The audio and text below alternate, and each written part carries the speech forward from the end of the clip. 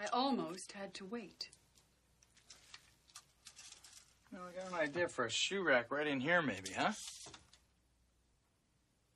Ugh! What is this gelatinous muck? Andrew, when I tell you to pack staples, must I specify that you are to pack good caviar and not this $1.99 fish bait? Yes, madam. Caviar should be round and hard and of adequate size. And it should burst in your mouth at precisely the right moment. Yes, madam. Carpenter? Yeah. You have exactly 48 hours. I suggest you get started. Throw that out.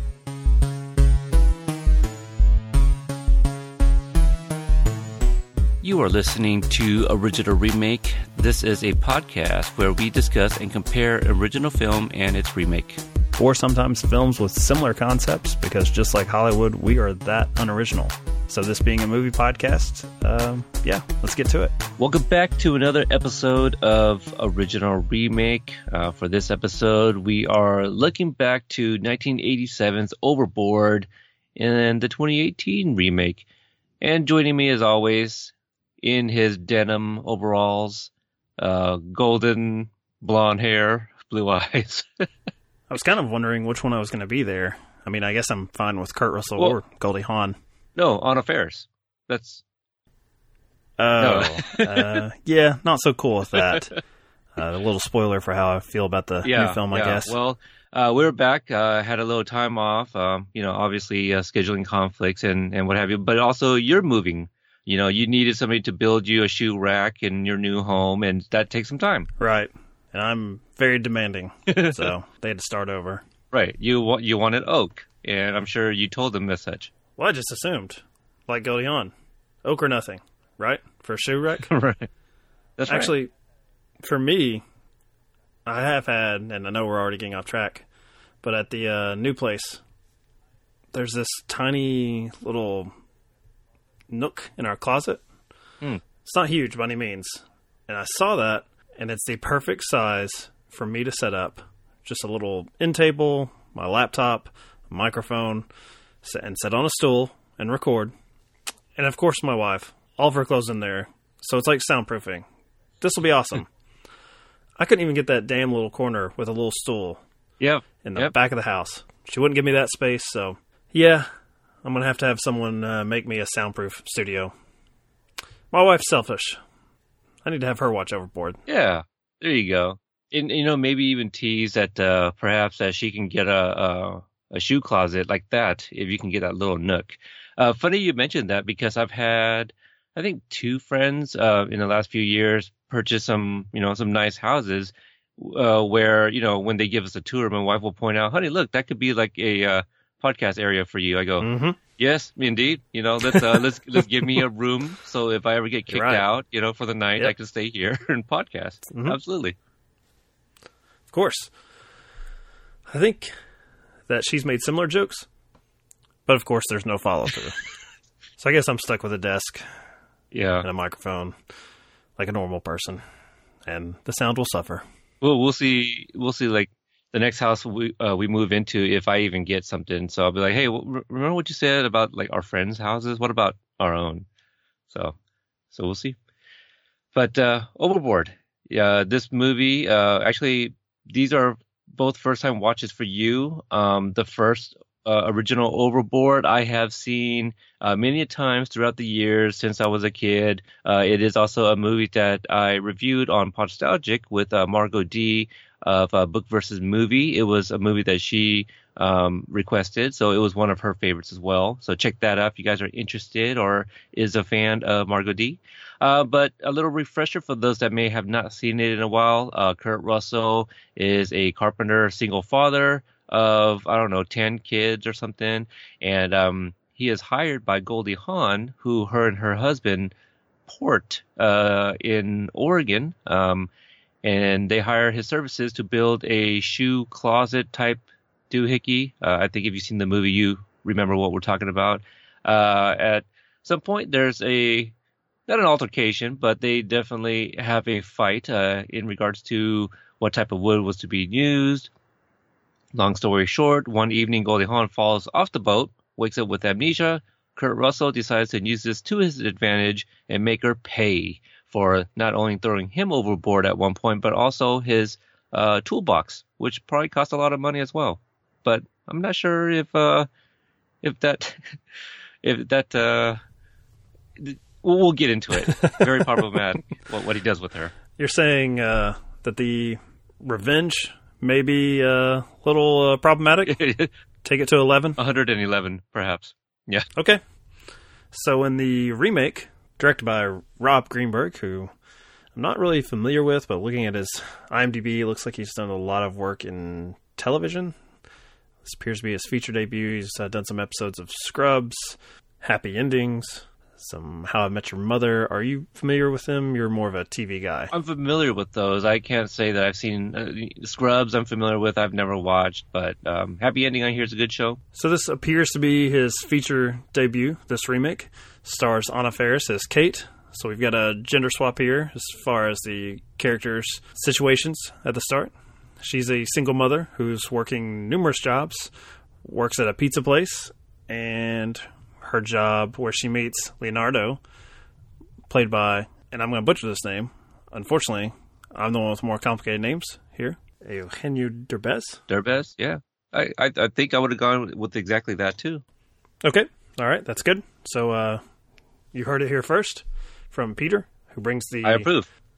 Ethnic I approve. voice to me, the straight white guy on this podcast. He approved. Okay, so we're good.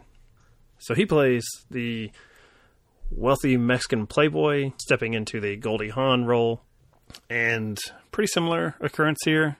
She's Anna Faris comes on, in this case, not to build a shoe closet like we all like, but basically just to clean up the place. The equipment of hers that is destroyed is the cleaning supplies, carpet cleaning, some expensive machinery, and also not being wealthy like Kurt Russell, working class. Pretty big setback. I think the big difference this time is that what starts this fight, this dispute, is that he asks her to fetch him a drink. Yeah. So that's pretty much it. A mango. Mango, right? Or papaya? Just a quick comparison there. Not that I'm saying that Kate should have done that, because that's not the job she's there to do. She's there to clean carpets. She's putting up with a lot because there's a lot of sexual activity while she's there. Yeah. A little bit different than starting over from scratch. I think in the original film, part of the problem is that Kurt Russell's saying, hey, he's more than willing to do the job over again, but she's just going to have to pay him for the time and the new materials to do so. So since the film follows similar beats, I have a little bit of an issue with the escalation at this point, because in the original, since Kurt Russell is representing blue-collar work, you understand why he doesn't want to come out of pocket for a job for someone who has no respect for what he does, even though he's willing to continue doing the job as long as he's paid. Here, I think it becomes a little more sexist, treating Anna Faris like a waitress when she's not. But I felt much like a sitcom, which kind of explains Rob Greenberg's background. This was something that felt like a moment from Curb Your Enthusiasm, where I'm wondering if people would really start screaming at each other with this. I thought that maybe Kate would just say, hey, I'm not getting you a drink, and walk off and no longer continue to have a conversation with this asshole. Yeah. That's just the first of many of my criticisms with this remake. So if you like the film, thank you for the download. Oh, sure. No, I don't think the remake is entirely terrible, but let's throw this out just in case anybody is wondering. We're going to get into spoilers. I think it's been out long enough, that we can talk in spoilers. A couple other differences here. Instead of the Portland Trailblazers, the team of choice here is the Seahawks. So go Seahawks. Did that insult you a little bit? No. Because you're more of a Blazers guy. I am. And I felt like, the Seahawks, they've won a Super Bowl in the last 5 years. It felt like to the general public, people would recognize them more than the Blazers now. So they were going with the trendier pick. Well, Anna Faris is from Seattle. Her and Chris Pratt are very big Seattle Seahawks fans. So she's to blame. Well, I don't want to say blame, but no, I totally get it. It's kind of nice. I know I have friends that are, in all Seahawks gear. My brother-in-law, goes to bed and, in all that in Seahawks gear. So there's plenty of them around here, the 12s. Sure. Yeah. It's the Pacific Northwest football Exactly. choice. We don't have one in town, so we root for the Seahawks here. So it's you described the remake, kind of like a sitcom, and it very much is. I think it complements Anna Faris's, her humor, her style of comedy, but also I feel that they are trying to do kind of like an 80s humor kind of vibe as well. Like something a little throwback, slapsticky. Now, do you call this a remake or do you call this a sequel? Because they give a very knowing nod to the original movie. I still call it a remake myself. Okay. I mean, it's interesting because I was just reading an article before we started recording on Star Trek. Oh, very related. Yeah. Yeah, we'll have to make sure to hashtag the hell out of this episode for all the Trekkie audience out there. But no, it was talking about, even though they Paramount and CBS are owned by Viacom, the same company, the disputes they have over the Star Trek rights, you just wonder why they can't get together. Why can they not get on the same page? Like with Star Trek Discovery, they had to wait contractually 6 months until after the last movie because they can't have the films and shows, I guess, crossover in the marketing. And in the article, they were talking about Abrams' reimagining of Star Trek and how it sort of started that trend where, like, remake has become a dirty word, and it's probably a problem for this podcast. And I wonder if there was a little bit of that here where they don't want to say it's a pure remake, but it exists in the same world. We're going to shout out to the original. So that's kind of an interesting question. Do you think, going back to something like Ghostbusters, do people just have a problem with straight up remakes now? Is it a dirty word? I think so. I mean, it's just as dirty as Marvel to you, I feel. Hey, now. I've actually been on a hot streak with Marvel. Okay. Black Panther, All right. Ragnarok. That's fair. Spider-Man Homecoming. I think what it is there hasn't been enough successful remakes, reboots, and rehashes and all that stuff that it has become a dirty word. Revivals of some cartoons that people are very upset about, which one of which is Thundercats. Were you ever a fan of that or into that at all? I did like it when I was a kid. I can't say I remember much about the the storyline or anything, really.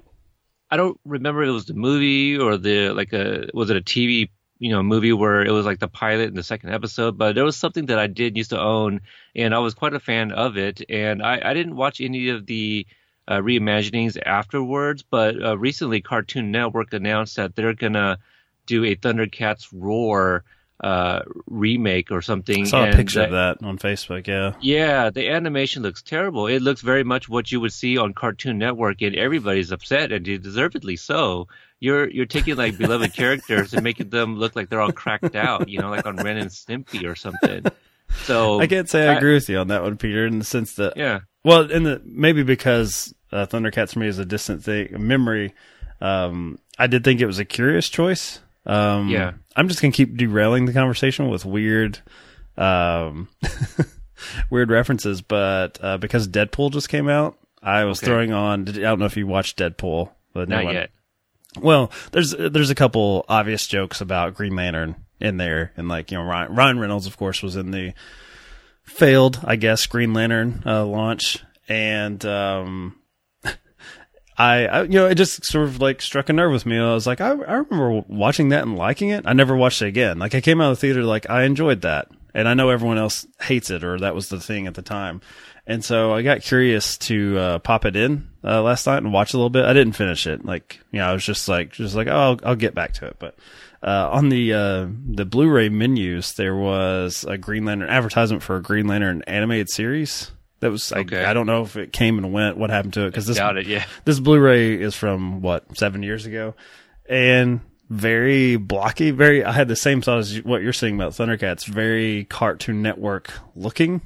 And not like the Batman or Superman animated series style.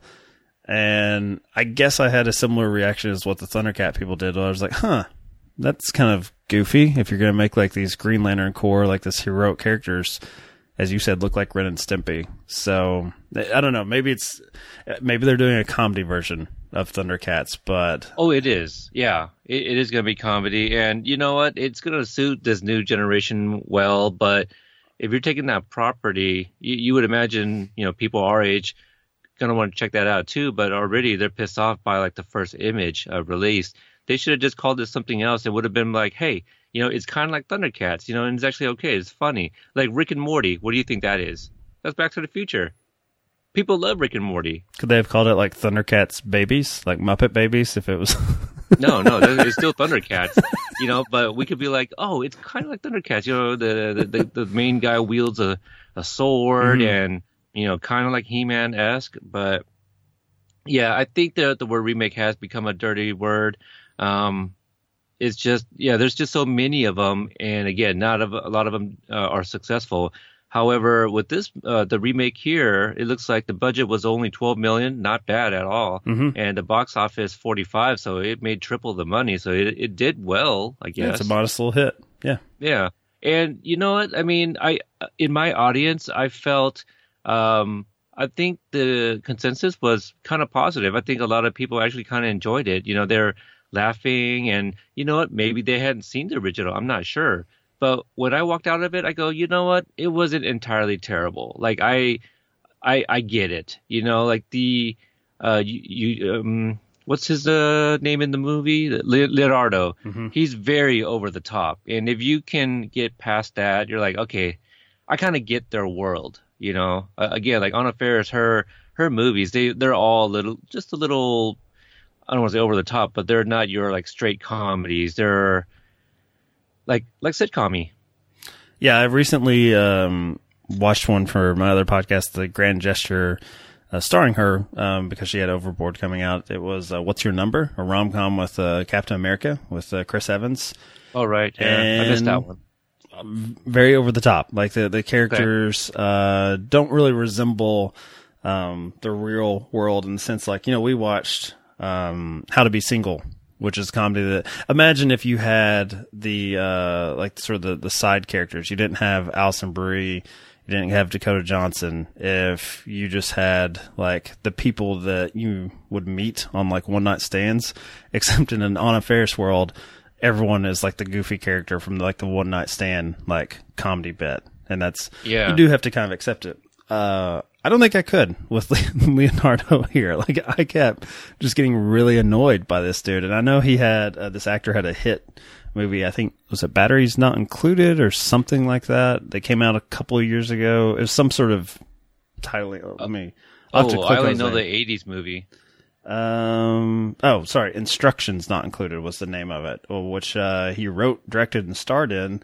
And made $100 million worldwide. So I know he's sort of international. I say that because he's a Mexican actor hit. And did you notice on my Overboard was split between an English language version and Spanish language, which I thought was cool.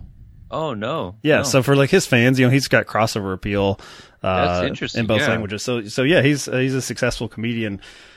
I watched this one first, and the remake that is, and I didn't really like his interpretation of the character. Like, I liked him better when he was, I guess, brainwashed. Maybe I guess would be. Yeah. That's probably an excessive way to say what happens to these characters where they're convinced that they were leading a different life. When he was like the working man, I didn't like him at all when he was the rich guy. I know he's not meant to be likable, but I didn't even really like the way he played it. And then I watched the original and saw how Goldie Hawn played it, and I'm like, this is what I wanted from that character, because I felt like the way Goldie Hawn plays it, the film was not afraid to make her seem like a complete asshole. Like she is horrible incarnate. And I felt like he was a little too silly and kind of goofy even when he's trying to play mean. Like I just didn't feel like he's capable of playing like the total jerk.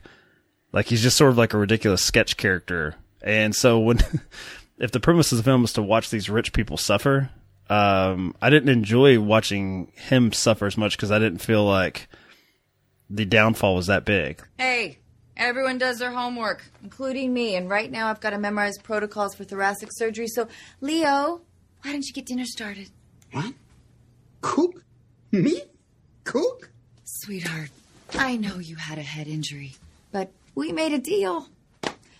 While I'm studying for my exam, you keep the house running.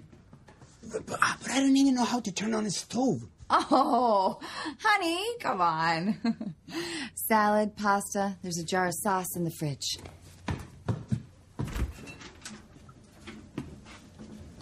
Holy cow. Oh. Pardon me.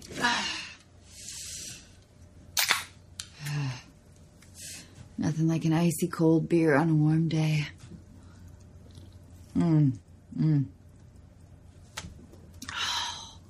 Yes. Like he wasn't Goldie Hawn is basically like Kaiser Soze in the original, like just how horrible she is. And I just enjoyed the hell out of it a lot more of the original. So this is one of those things where we usually say on the show, I think if you're exposed to like a similar film, like original and a remake, you tend to like the original more. It's kind of like if you read the book first before watching the movie, you tend to just like the book more. This one was the opposite. I watched the original last, and I liked it a hell of a lot more than I did the remake. I mean, it's a lot more charming too. You have a lot better characters. Like the kids in the remake, you know, they reduced the number of them, and they're okay, but I don't think they're giving like too much to do really. The remake hits a lot of very similar beats, Some of them ripped out of the original. Eva Longoria, beautiful woman, great actress. I did not like her version of Billy.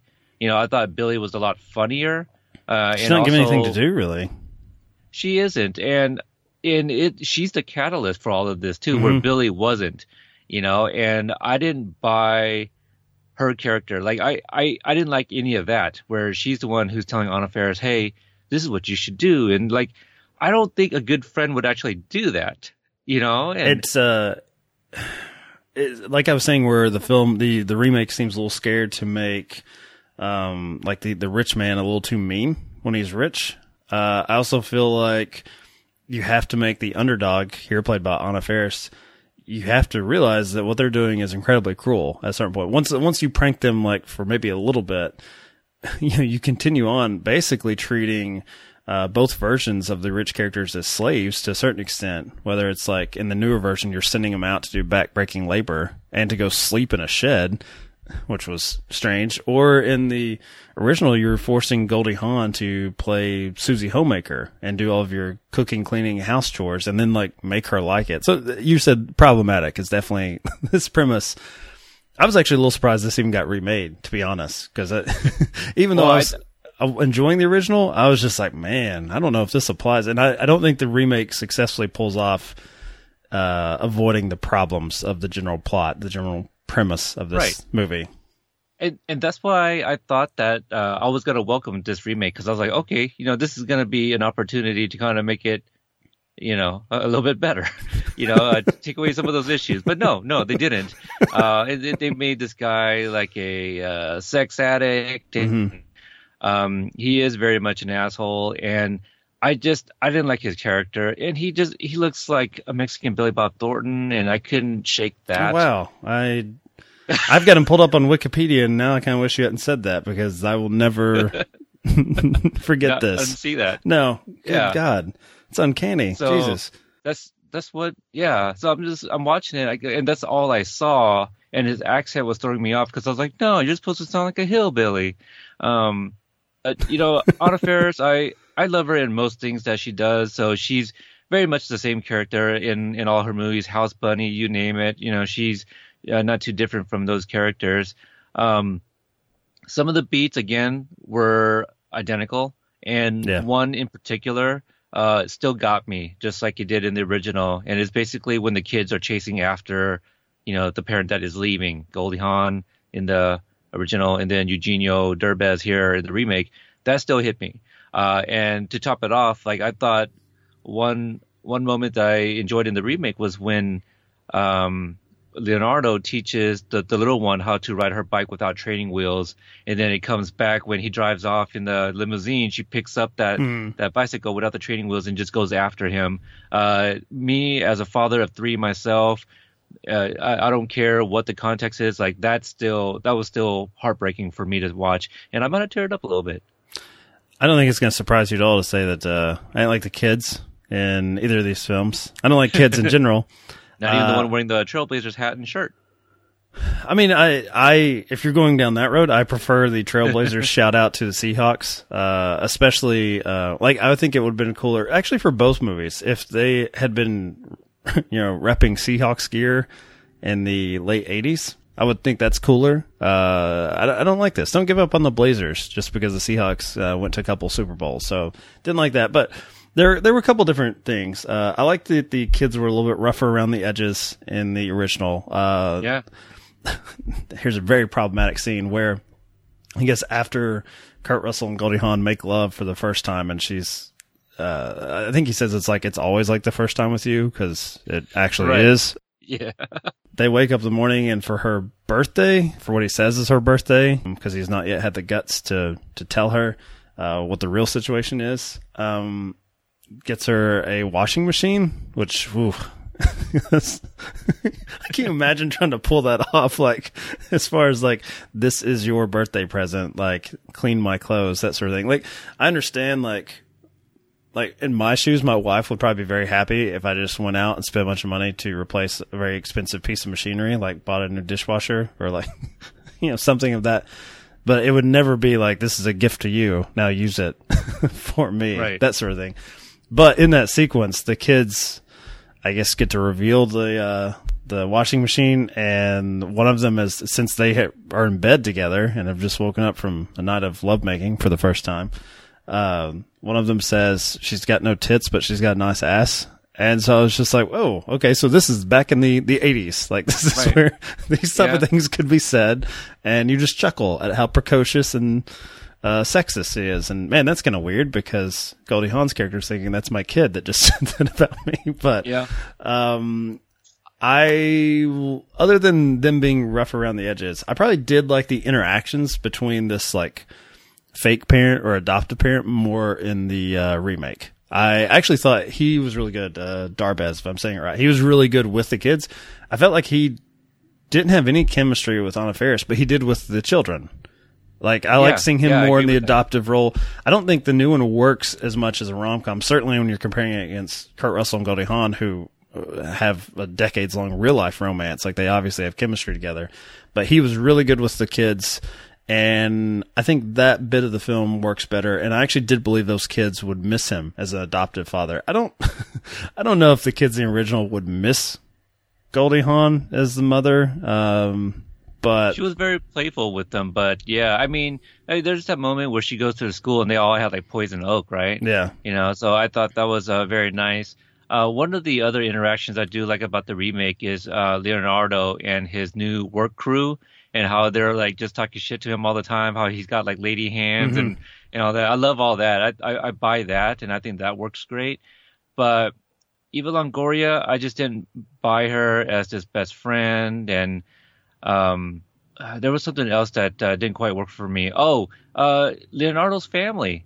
His sister, who she's the one that goes to the hospital and is like, oh yeah, that's not my brother. I didn't. That dynamic didn't work for me. How the sister was just like, oh, I want to take over, because she convinces her dying father and her other sister that the brother is dead, eaten by sharks. Overly complicated, I think. Yeah. When you compare it to the original, which, do you know that character actor's name? Basically the husband. Edward Herman. That just, goes and is like, you know what? My life would be better without her. And just says nope, and just moves. Yep. The entire, sort of hospital sequence is much better than the original, where even the doctors and, the authorities are like, thank God Kurt Russell's here. That sort of thing. You can tell all of them want to get rid of this nuisance of a woman who's just horrible. Yeah. I didn't feel that as much in the remake. I don't know, or it just wasn't as funny to me. I don't know if Goldie Hawn. It's strange. I've kind of forgotten how good she was, at her sort of peak as a comedic actress. And because this role does require her to go from one end of the spectrum to the other, and I think she's believable the whole time. If you can get past, as we said, the sort of problematic homemaker sort of role, but this one. Yeah, I didn't. The family dynamic of the two sisters, you have one good sister and one bad sister, one that's into giving charity, and then the overbearing father. even we're skipping ahead here, or at least I am, the final sequence, like sort of recalling the name of the film, like Overboard, where the way this whole thing starts is one of the characters is shoved off the boat and like sort of, their tools or whatever they are also thrown aside, where both parties have to throw themselves over to basically reclaim like, no, this is what I want. I want to be with this person. I'm going to give up my past life. I felt like even the original, like there were some funny little sides, like what was there, like, is it like salmon poaching? Like that they're gonna have to turn around. Like, like there's a line that one of I guess the Coast Guard has where it's like, this is more important than your friend's love life or something. And just like, I felt like the remake focuses way more on this like old rich bastard dad, like telling his son no. And I guess I just like the silliness of the original more, like that it still kind of knows it's a goofy like love story, and I feel like the remake tends to lean a little bit more sentimental, a little less funny when it comes to that stuff. Yeah, I think so too. And another relationship that I really like in the original is also between Roddy McDowall and Goldie Hawn. What is he, like a butler or? Yeah.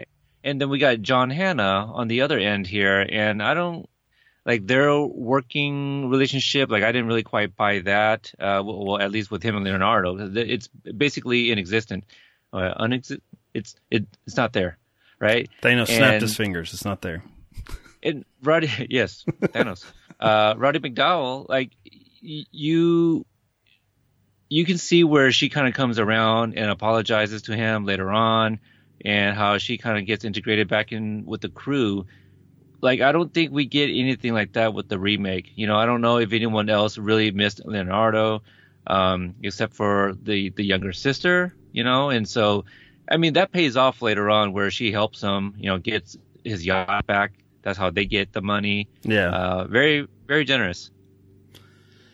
I think you're being very generous with the remake, Peter, a little bit. I was actually kind of surprised because I felt like, I know you've done Overboard before on your other show. Do you want to pimp that out right now?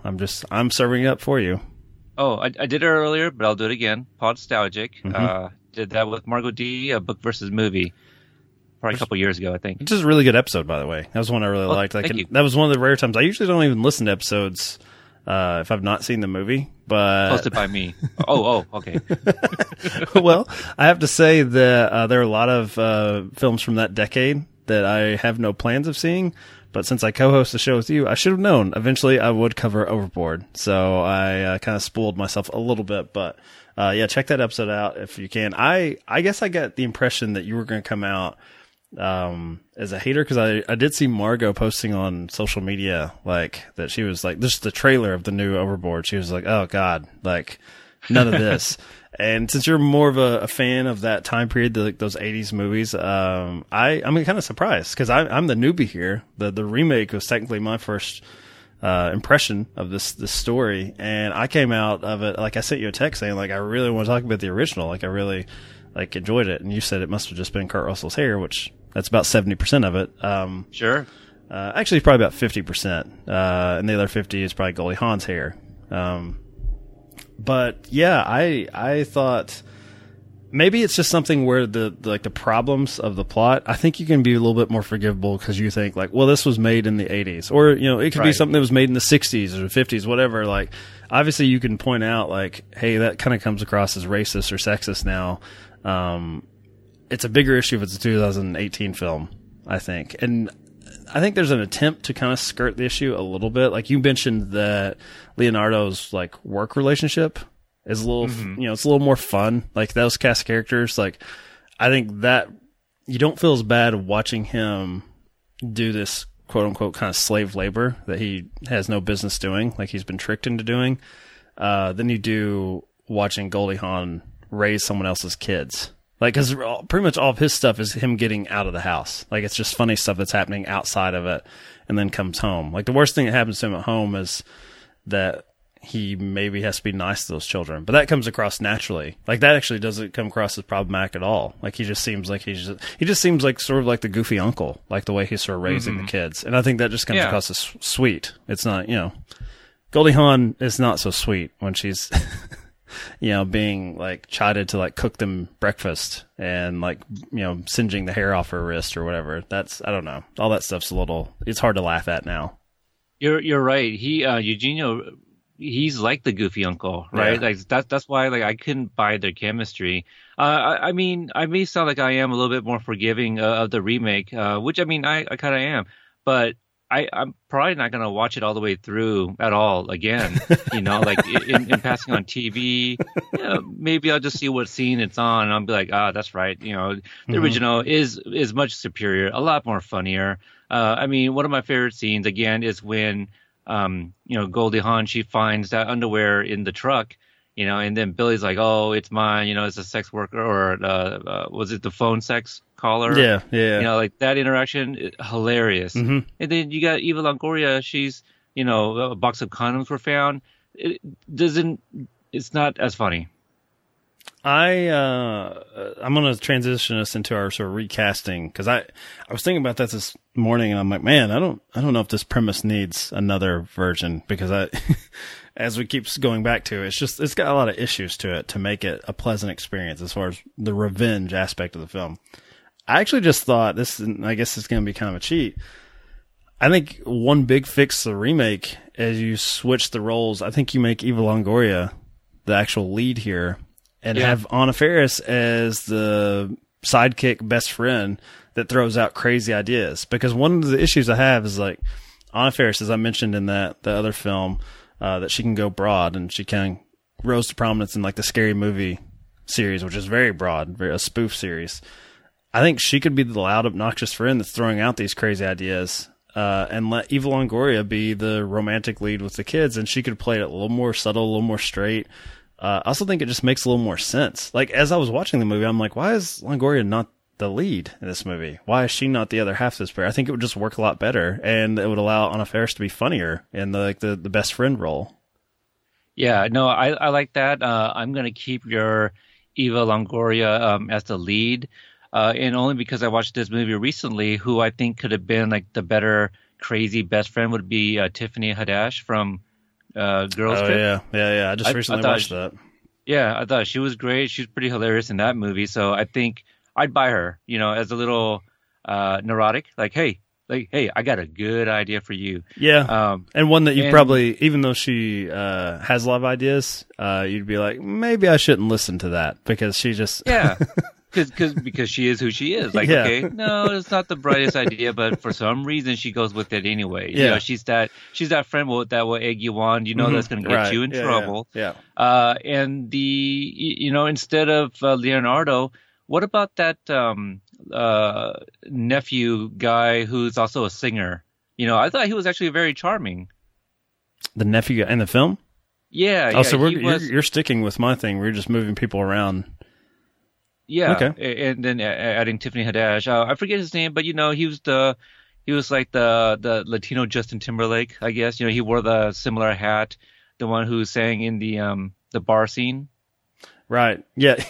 Yes. I thought he was funny. Yeah, I could see that. Like that you would then amplify a couple of the parts that probably need it. I think I was thinking more for the Leonardo character, Michael Pena, I think is who I was going with, because I was trying to imagine someone that would could play it, who has played unlikable characters in the past, but just still cracks me up. Too. He just and I especially like him in comedies. Like he's of course he's Ant-Man was one of the bigger ones where he's got a comedic side role. There was another one that a lot of people hated that probably most people haven't seen, called War on Everyone, that I really liked, where he's playing like a bad cop, like a really bad cop, and it's a really like sort of offensive comedy. And that kind of had it in my head where I'm like, oh yeah, he could play someone that just really says and does things that he shouldn't get away with, but he's just a charming guy. And so I felt like he could play the rich asshole and play someone that could interact with the kids and you would still like. So I just like him. And that's a shout out to Hyro from True Bromance, who says he should play everything. Like it's like his favorite working actor. So yeah, that's who I was thinking of. And it's nothing against the lead guy here, Darbez in particular. I don't know. I still would like have him in the film. I just didn't totally buy him as the rich asshole. Like he's just a little too nice seeming. Yeah, and he doesn't. I don't know. I mean, I don't know what a rich, spoiled 40-year-old man would be like, but with the tattoo of like a Looney Tunes character on his ass.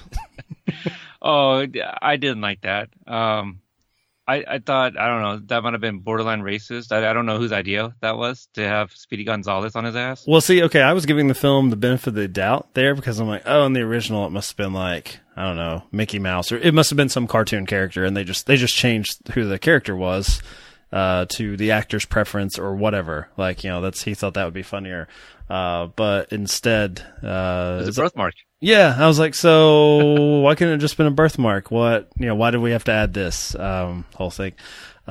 Also, maybe slightly gratuitous that's how they went in the original, because I guess the filmmakers, like the child in the film, just thought Goldie Hawn had a nice ass, and that becomes a huge plot point. So that could be it. I mean, they may not be entirely wrong, but not PC.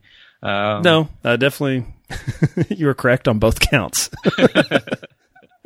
So, you know, it's funny. Like, I feel I don't remember my conversation with Margot, but I feel like I might have said, like, you know, it could have been cool if had it been Kate Hudson, you know, in this role. Oh yeah. You know, or even if it was a sequel, because at the end of the first movie, you know, she asks Kurt Russell for a daughter. You know, she's like, I want a daughter, and so maybe that could have been something, you know. But yeah, I don't know. It would have been weird if it was in the same universe and it was still like a remake with Kate Hudson. But I think that would have been cool if it was actually her instead of Anna Faris. But no, hands down, the original that I would watch over and over and over again. This one, the remake, in passing, and pretty sure not in its entirety. I would never sit down from beginning to end again. Yeah, I'm definitely in agree with you as far as liking the original. I don't know how many more times I'm gonna rewatch it. I did buy it for $4.99 on iTunes. Like the weekend that the original, the weekend that the remake came out, iTunes put it on sale for $5, and I was like, sure, yeah, I'm gonna do it for a podcast. Let's get it in nice HD. So now my wife would probably say, you better watch it again if you bought the damn thing. So, but that's not really that much more than renting it. Was it like usually like $3 to rent it digitally at different places? I feel like it's $3 or $4 for like HD, $2.99 probably for the standard definition. All right, so I spent $1 more to own the HD. Good deal. Thank you, iTunes. Yeah, I would have just gone to like Target for $5 on DVD. Blu-ray is probably not that much more, but I mean, it's definitely worth owning. I feel. I think the chemistry between Goldie Hawn and Kurt Russell is so good. I mean, I'm going to turn the sound off. I'm just going to have Kurt Russell and Goldie Hawn's hair in the background as a screensaver. There you go. Yeah, or just loop it as a GIF, you know, somehow. Yeah. But again, the supporting cast, I just liked a lot better than the original. The only ones that I really like in the remake are just the hardworking men, you know, who are just joshing each other and talking about their wives and stuff, you know, like the good old boys. I feel that's very real. Yeah, I agree with you there. We don't really know what we've got coming up next. We're kind of, this is your idea. You're saying that we're going to change it up a little bit and do some pure remakes like this. We're going to do some, we've had our fun cheating on the premise of this podcast, and really the only thing that has been successful in that regard has been Twilight and 50 Shades. And I don't think either one of us want to go through and go sequel by sequel on those, but we may get desperate enough to do so. I wonder if we have any fans of the original Overboard that loved the movie so much that they checked out the Korean TV show, which was loosely based on Overboard as well. And I feel, if I'm not mistaken, I think I did see that there was another international remake that wasn't Korean. I think they said it was Hindi. Hindi. Yep. There we go. From the early 90s. 92. Maybe that would have been more fun, but who knows? Can you imagine me having to pronounce that since I do the remake introduction? My goodness, my Kentucky accent doing that. We just play clips of Bill Paxton from Edge of Tomorrow every time I fuck up on the names. Well, the Hindi title, it looks like it's Ik Ladka Ek Ladki. I think I could get the Ladki part. I think I could get that. I'm sure that's some type of football player, probably. Ladki? Yeah. I don't know. Anyway, so I guess we'll just wrap it up right there. And you can find me at Podstalgic, Instagram or Twitter. And also kind of talking about like revisiting, remaking and all that stuff.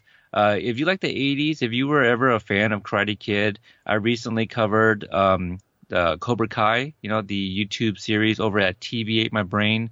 But if you follow me on Twitter, I've been kind of just retweeting all the episodes I've been releasing. So I've done 5 of the 10 at this point. You can find me at, the best account for this episode, probably Grand Gesture Pod, which Peter's been a guest on. And if you want to follow this show, obviously we're at Original Remake on Twitter and Instagram.